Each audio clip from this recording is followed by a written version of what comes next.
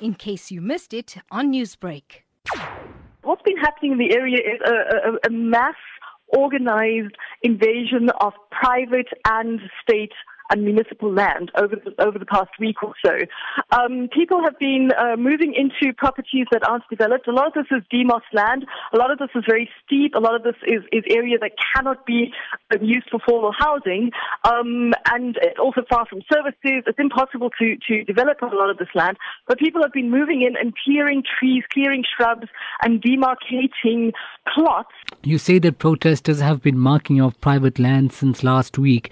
With land grab intentions, how would you describe authorities' response towards this? Initially, it was a little bit hazy, and then from Tuesday onwards, they seem to be taking a stronger stance. And on Tuesday and Wednesday, it was very clear from all of the authorities in the area, from the municipality, from the police, from the DA councillor, this is a DA ward, from all of the authorities and the political leaders, or the elected political leaders, I should say, it's been very clear that land invasion is not supported by anyone or any one of those authorities, and that people who try to take land or who trespass on property that isn't theirs will be dealt with severely. Because the invasion is very well organized, you can see as soon as a police car comes up the road, you'll see people on their cell phones, or there's a whistle that'll go around and the area clears.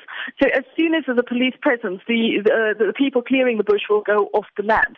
They haven't been violent for the most extent. They haven't been aggressive, but we have had reports of some houses, some people, some women being threatened.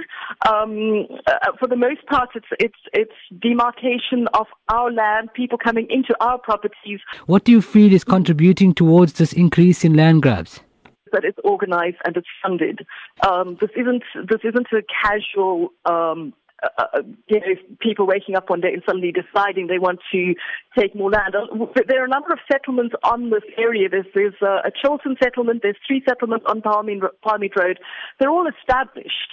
There's ablution parks. I mean, obviously the conditions are not brilliant, but people live there. They're raising families there. They've settled there, and there's a sense of there's no antagonism. We're neighbours. We've come to a relationship where there isn't an antagonism between the formal and informal settlements in the area, and so this new invasion.